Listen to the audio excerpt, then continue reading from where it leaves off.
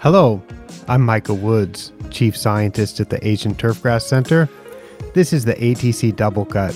In this episode, I'm going to be talking about one or two, I think maybe even three recent blog posts from the ATC website.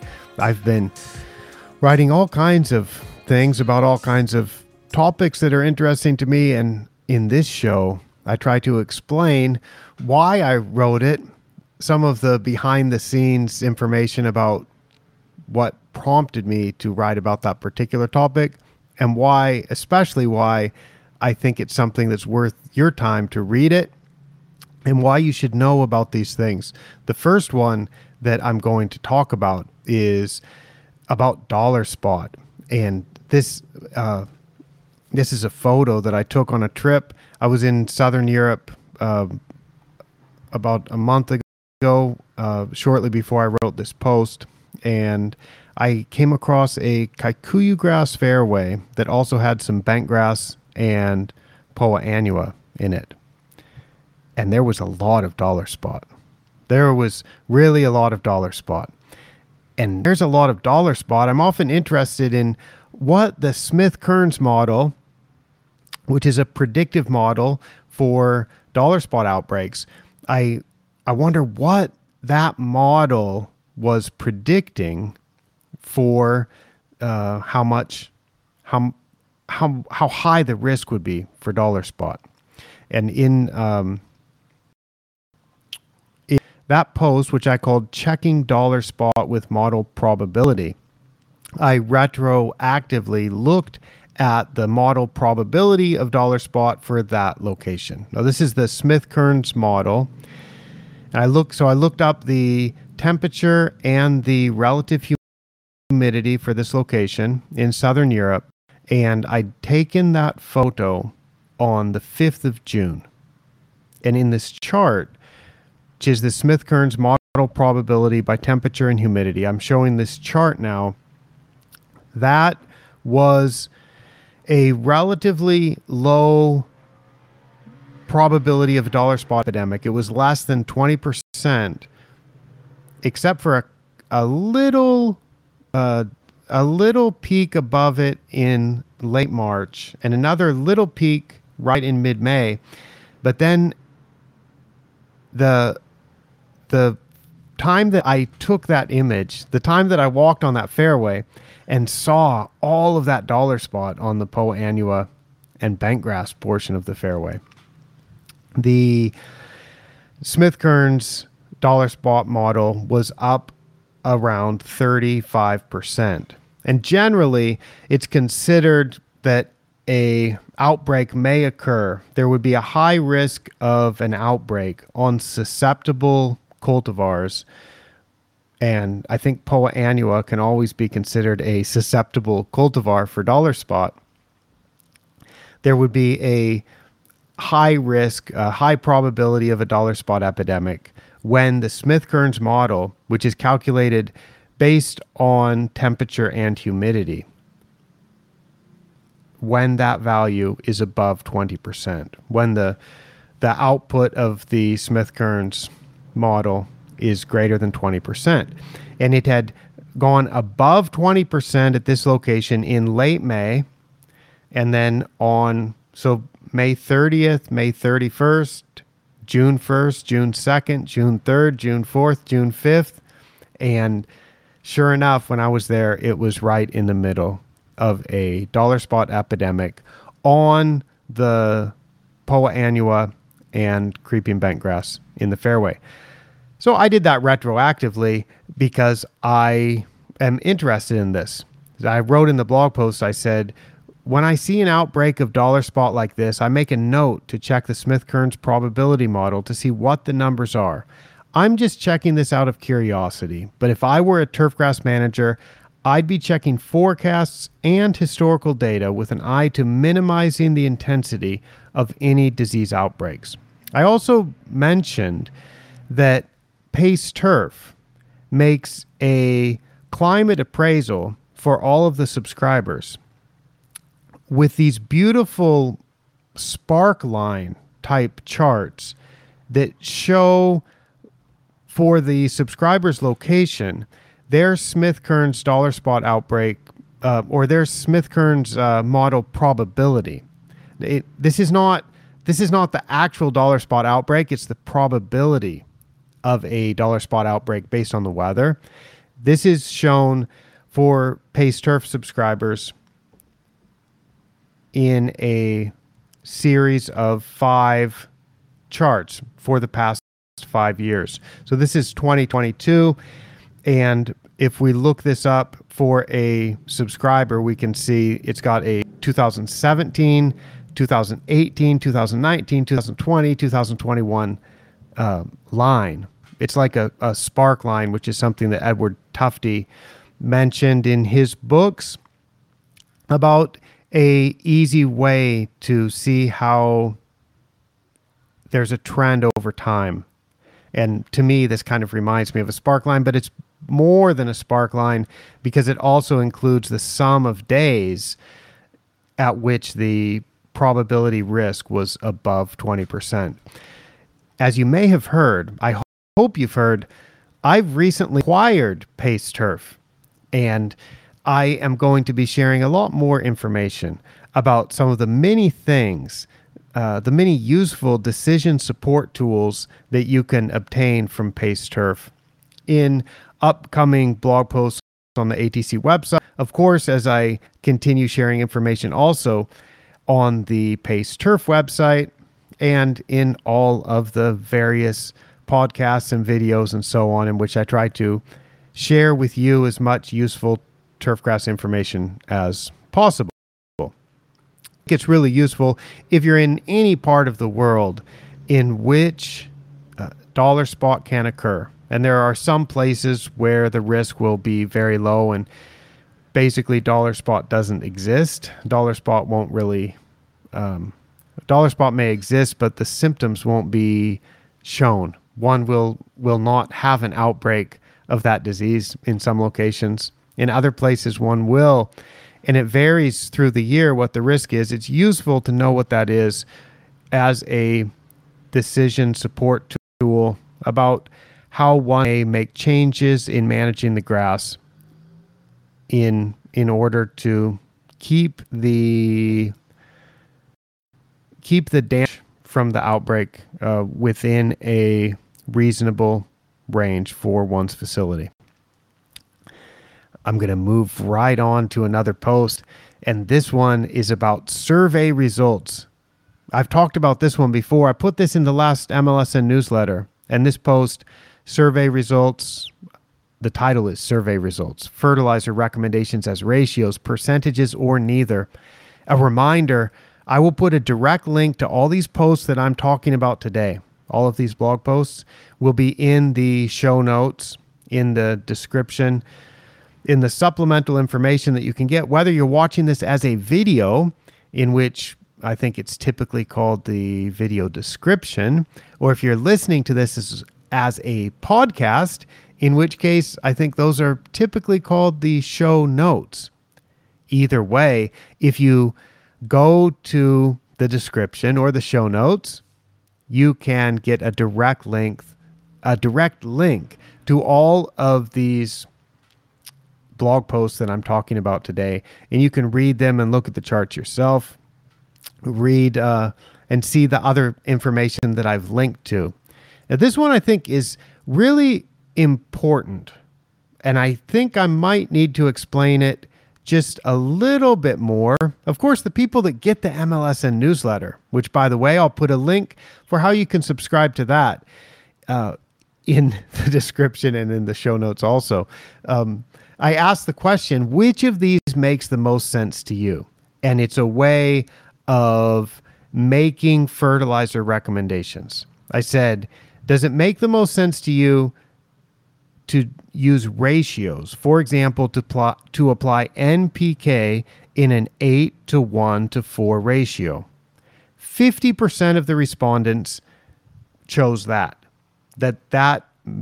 those ratios makes the most sense to them. And this is the way that I have been doing it recently. I typically am going to make fertilizer recommendations as ratios. And I talked about this in a episode a month or so ago with special guest Andrew McDaniel. And in that, he asked me the question bluntly, why am I doing that? Why am I recommending ratios instead of amounts? And I said, because I don't know how much nitrogen someone is going to apply. And the amount of phosphorus and potassium that the grass uses will be related to how much the grass grows. And if somebody applies 20 grams of nitrogen per square meter, which would be 4 pounds of nitrogen per 1,000 square feet, I would expect the grass could potentially grow about twice as fast as it would if that site received 10 grams of nitrogen per square meter, or 2 pounds of nitrogen per 1,000 square feet in 1 year. If I recommend the phosphorus and the potassium as a ratio in relation to nitrogen, then it doesn't matter if someone applies 10 grams, 20 grams, or 30 grams of nitrogen to create the desired playing conditions that they need for that year at that facility. If I've made the recommendation as a ratio, I can be confident that they'll be applying enough phosphorus and potassium. But if I just pick a single number and say you should apply, for example, 3 grams of phosphorus per square meter, that may be exactly enough given the soil test result and given the expected plant use of phosphorus. That may be that may be a perfect recommendation if they happen to be applying my estimate of, let's say, an optimum nitrogen rate of 12 grams of nitrogen per square meter at that site, which would be 2.4 pounds of nitrogen per 1,000 square feet. But they may apply 15 grams or 20 grams or 22 grams or 8 grams. If they apply less, that amount of phosphorus would be an over recommendation. And if they apply more nitrogen, that single number, that 3 grams of phosphorus that I've recommended, that would be insufficient. And that's why I've more recently been recommending ratios. And it makes a lot of sense to me. And I was glad that for 50% of the people answering the survey, that makes sense to them also. 19.6% responded that their preferred method, or what makes the most sense to them, would be to make these recommendations as percentages. For example, to apply phosphorus at 12.5% the nitrogen rate and potassium at 50% of the nitrogen rate. So if we combine those two, that brings us up to about 70%. 50% like ratios, 20% like percentages.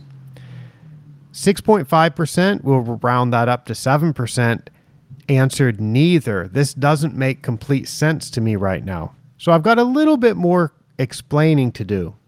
And I think if we look at the people who are getting the MLSN newsletter, that's probably a set of turfgrass managers who are quite keen to understand the details and the intricacies of fertilizer recommendations.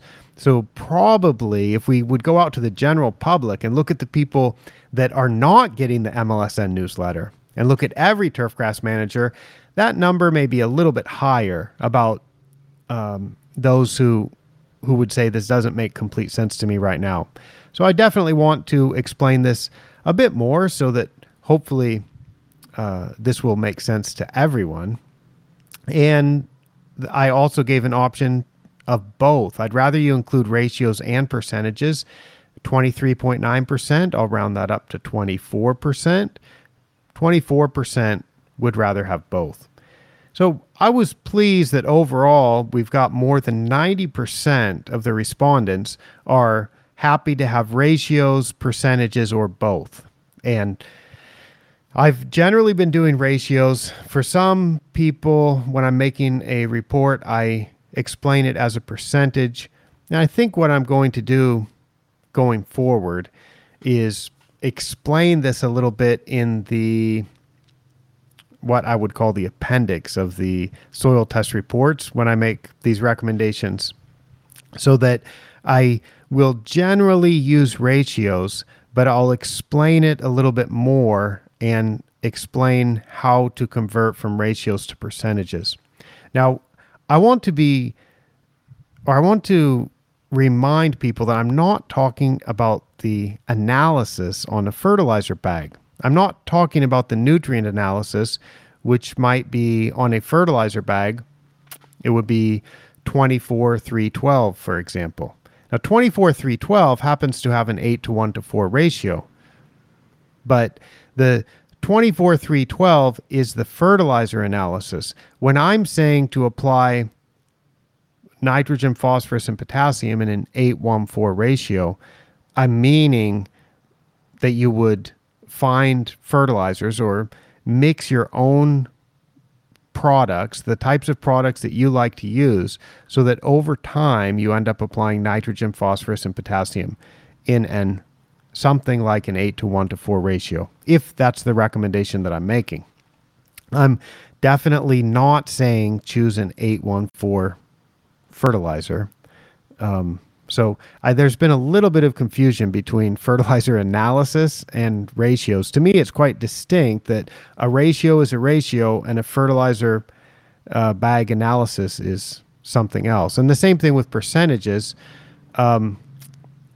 If I'm saying apply NPK in an 8:1:4 ratio, that means that phosphorus is 1/8 of the nitrogen, which is 12.5%. And if potassium is 4 and nitrogen is 8, then that means potassium is at 50% of the nitrogen rate.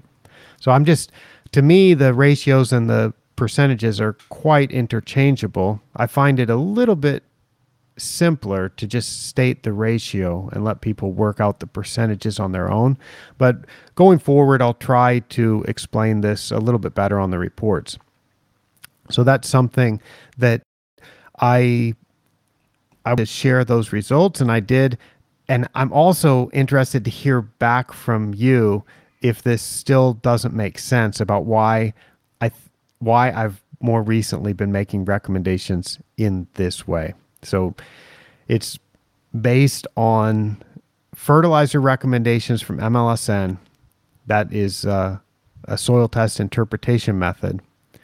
I've mentioned before that the way to use this is not to look at whether the soil test result is above or below MLSN and using that as a decision on whether to apply fertilizer or not, because grass is alive, and I certainly hope your grass is alive, and when it's alive, it is using nutrients. The nutrients that are in the soil today are hopefully going to be a little bit lower tomorrow because the grass roots are taking up some of those nutrients. So if we have a minimum guideline of 37 parts per million for potassium, for example, and if you test at 50 parts per million, depending on how fast your grass is growing, and that's why the nitrogen part of this ratio is important, because depending on how much nitrogen you supply, that is going to be have an effect on how fast the grass grows, and consequently on how fast it's using potassium from the soil. So if we have that level of potassium in the soil, that's only going to be enough with a typical nitrogen rate, typical turf. That may be enough potassium to last 6 weeks or so. And after 6 weeks, the soil might be at 35 parts per million, assuming you have not applied any potassium. So what I do to make the fertilizer recommendations, and I've written about this in various places, I recommend as a starting point, if you're curious about this, look for the MLSN cheat sheet. And the MLSN cheat sheet has all the equations, all the ways to get these values, and an explanation in only 2 pages, 2, if I may say so, information-packed pages that MLSN cheat sheet, which I'll put a direct link to in the description. You can check that out and you can see how to calculate this to find the amount of a nutrient necessary to apply to stay at or above the MLSN guideline. I find it's even easier because I don't know how much nitrogen people will supply, just to recommend a ratio. So this is something that I'm working on. I talked with Doug Soldat about this a little bit last week, and I think it's something that I'm going to try to be more clear about in the next version of MLSN when we update it, hopefully later this year. I will try to explain this a little bit more clearly. But for now, I just wanted to see what makes sense to you. So thanks everyone for helping out with that survey, for those who answered. And I'm glad that the way that I'm recommending now, it's making sense, or it can work somehow for about 90%, a little over 90% of the people who answered the survey. I'm going to talk about one more post that I've made. As I mentioned in the last episode, I've been doing all kinds of blog posts. I've been writing about all kinds of topics. We're going to change subjects now, go on to the next topic, which is low light locations for warm season grasses. This is photosynthetically active radiation, daily light integral, PAR. Photosynthetically active radiation is abbreviated as PAR or PAR. And I think that this is a fascinating topic because there's a lot of places in the world that have similar temperatures. But if we compare the amount of light that's available to the grass, the amount of PAR in these different locations, it can vary tremendously. And I've been looking at this because it has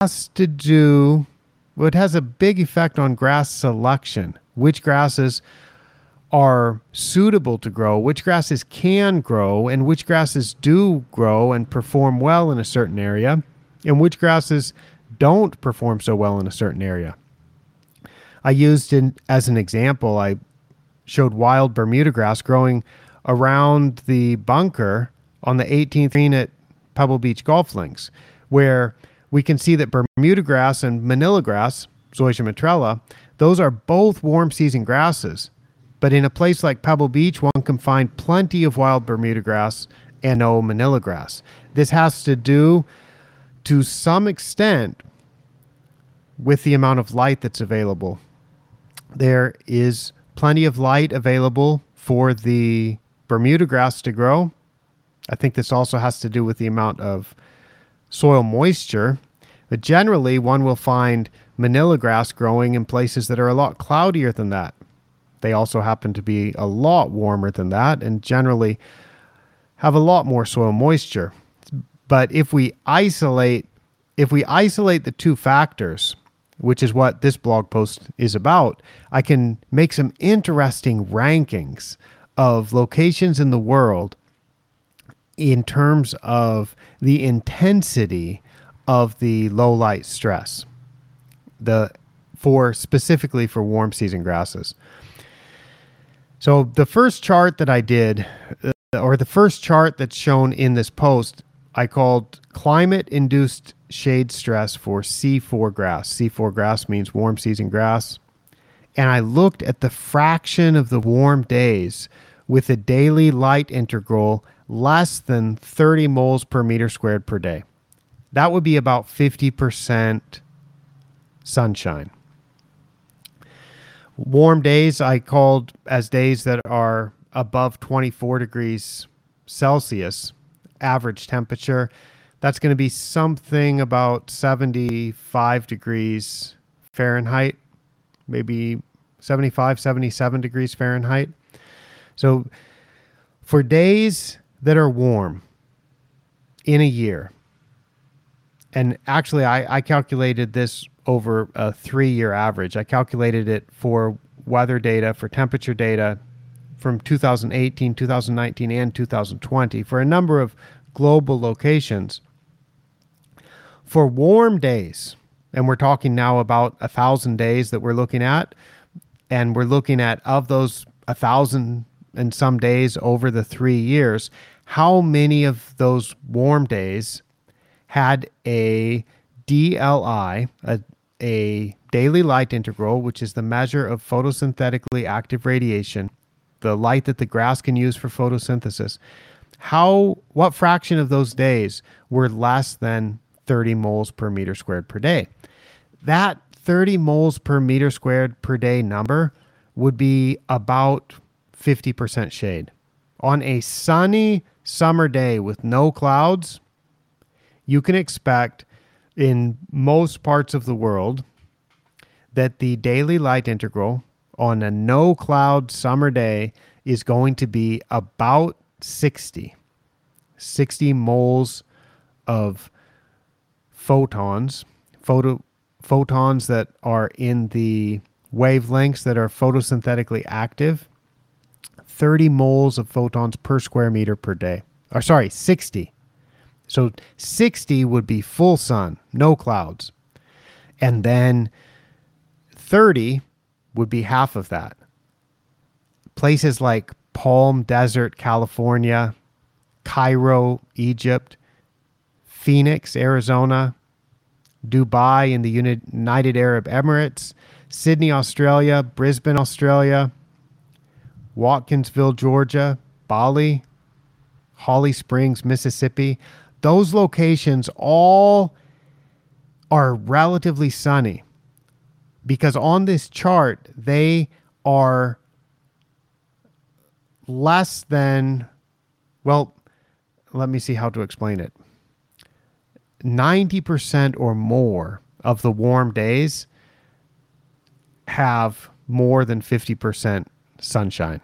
Okay? They don't deal with a lot of shade, a lot of cloud cover during the times of the year when the temperatures are warm. And I look at the times when the temperatures are warm because I think that's when it's most important for warm season grasses for us to consider what the shade effect would be on warm season grasses. I don't really care what the shade effect is when the grass is not growing. But when the grass has the potential to grow because it's a warm day, that's when I think the effect of shade is most severe.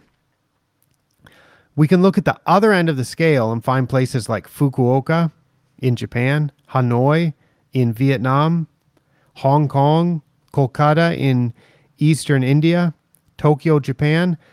All of those locations, on the warm days, on the days in the year when the temperatures are suitable for rapid, healthy, warm season grass growth, on those days, they have from 30 to 40% of the days have less than 50% sunshine, more than 50% shade.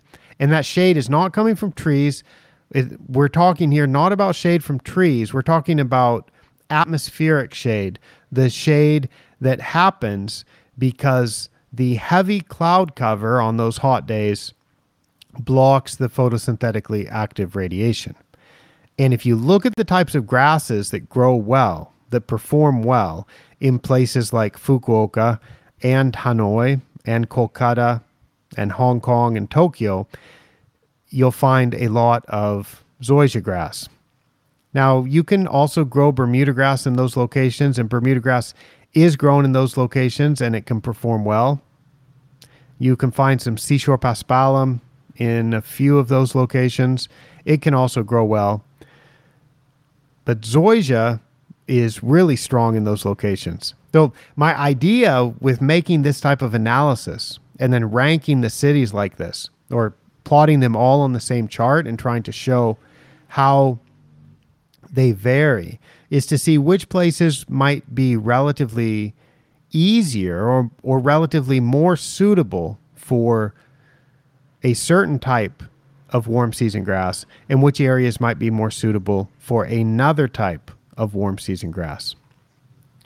Another chart that I showed is a little bit more, well, I guess both of these are a little bit complex, but I made it complex because if we study it, I think it can be quite insightful. But maybe these charts are ones that it may take a couple minutes of looking at the cities, appreciating where in the world they're located, and looking at exactly what is shown on the X and Y axes to find, to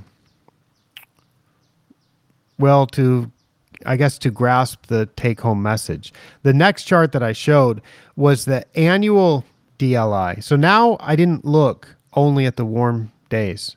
I looked at the entire year. And then I also looked at how much DLI is missing. Remember, DLI is the total photosynthetically active radiation summed on a daily basis. So I looked on the mean annual DLI on the y-axis, meaning for all these locations in the world, what is the average annual daily light integral? Keeping in mind that the summer, sunny day, no cloud DLI is going to be about 60, but it's not always summer. The places that finished highest on this are Phoenix, Palm Desert, Honolulu, Dubai, Guam, Cairo, Mauritius, Bali.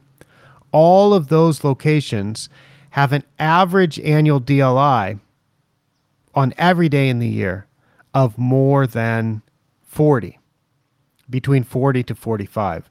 Now, the reason why they are not higher, why they're not at 60 on average, because a place like Phoenix is quite sunny and doesn't have a lot of cloudy days, but Phoenix is also not that close to the equator.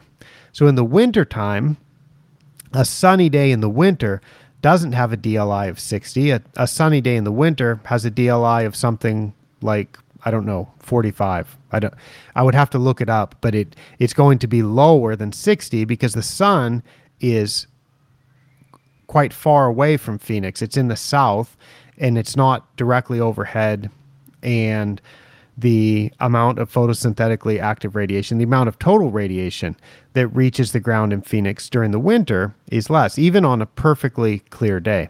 And that's the way it is in Phoenix, Honolulu, Guam, Dubai.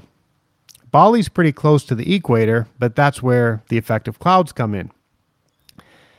And then I also showed the missing DLI. I looked at what the actual DLI is, and I compared it to what it would be if every day was a sunny day. So we could look at which areas in the world had the most missing DLI. And some of these same places showed up as on the previous chart. Hanoi, Vietnam is missing on average about 23 moles per meter squared per day based on clouds. Hong Kong is missing about 21.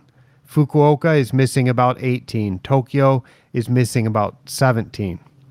So those finished the lowest. So on this chart, they finished the lowest both on the mean annual daily light integral, but also they're missing the most. Missing is shown on the x-axis, and these locations, Hong Kong, Tokyo, Fukuoka, and Hanoi, are missing around 20 moles per meter squared per day all through the year. So on average, that's what they're missing. Locations like Phoenix and Palm Desert are missing less than 5, and that means they're very sunny. Places like Cairo, Honolulu, and Dubai, they're missing between 5 to 10 moles of photons, of photosynthetically active radiation per square meter per day on average all through the year. So you've got places like Tokyo, Fukuoka, Hong Kong, and Hanoi are missing more than twice as much. In fact, compared to Phoenix and Palm Desert, Phoenix in Arizona, Palm Desert is in the Coachella Valley of Southern California.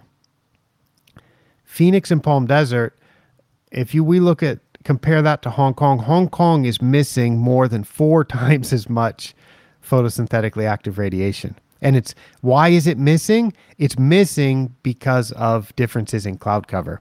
So that chart's a little bit tricky, but that's what it means. I hope that explanation makes a little bit of sense. And I was using this as these two charts as a way of trying to come up with a way to calculate for anywhere in the world what the photosynthetically active radiation stress may be, what the shade stress may be, simply based on weather. And I think this seems to separate places that are sunny, like Phoenix, and places that are really cloudy and missing a lot of photosynthetically active radiation, like Hanoi, Vietnam, pretty well. You would notice if you look at these charts that some of the locations that are missing the most light are in East and Southeast Asia, which is something I've been talking about for a long time, that in this part of the world, in East and Southeast Asia, when it is warm, when the temperatures are high and quite suitable for warm season grass to grow well, that in this part of the world, those are also times of the year when it tends to be quite cloudy. And that cloud cover, especially when it's combined with shade from trees, can really put some severe shade stress onto warm season turf. Those are some charts and some rankings that I hope to do more with. I want to rank everywhere in the world, basically, and I haven't quite figured out how to select the locations. I've had the idea of choosing the areas with the largest populations, which is one way to do it.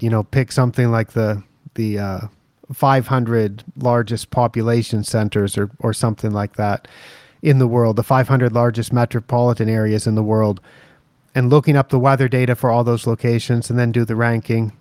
But the problem is that might miss some very interesting places that don't happen to have such a high population. And then one can also do maps of the entire world, but that has the problem of not being very high resolution, because if you make a global map at high resolution, you make something that is a massive file size and a massive data processing load, and it's not really feasible to do that for this type of fun project. And then I have the idea to make it as a Shiny app, kind of like the global DLI app, where I didn't calculate it for everywhere in the world. I just made an interface, and I'll put a link to that also, where you can find that app if you're interested in looking at what the DLI is at your location. And that's something that I may do for these type of charts also, to look at some different ways of looking at shade intensity for different areas in the world. I think it's quite useful when we consider which grasses may perform well, because everybody knows that Bermuda grass has a very high light requirement. Zoysia has a lower light requirement. For other warm season grasses like seashore paspalum, I think it needs more light than Zoysia, less light than Bermuda grass. And you get your stenotaphrem, your St. Augustine grass, as Americans call it, or buffalo grass, as Australians call it. That one is going to be somewhere around Zoysia, or even tolerant of even more shade. And you get your tropical carpet grass and variations of tropical carpet grass that are around around stenotaphrem, St. Augustine grass type of shade tolerance levels. So that's an interesting project, and I like making charts and trying to show the differences between locations. So I did that in that post. So we've talked in this episode about dollar spot, the Smith-Kearns probability model, nutrient recommendations as ratios, shade. We talked about all kinds of varying topics, and that's the type of information that you can find on the ATC website, in the blog. You can get all this information as a newsletter, or you can just follow me on Twitter to get updates about this. On Twitter, I'm at Asian Turfgrass. You can also follow along on YouTube. Be sure to click the bell when you follow me on YouTube so that you can get notifications when I have new information like this, new episodes of this show and other videos that I make. And if you like listening to this as a podcast, which I've been pleasantly surprised at how many people do listen to this as a podcast, then be sure to follow along there so you can be notified of new episodes when I post them. All right, everyone. Thanks for listening to this wide range of turfgrass topics. And I have a lot more on what will be, I assure you, a continued wide range of turfgrass topics coming up. For ATC from Yantakao, Thailand, I am Micah Woods.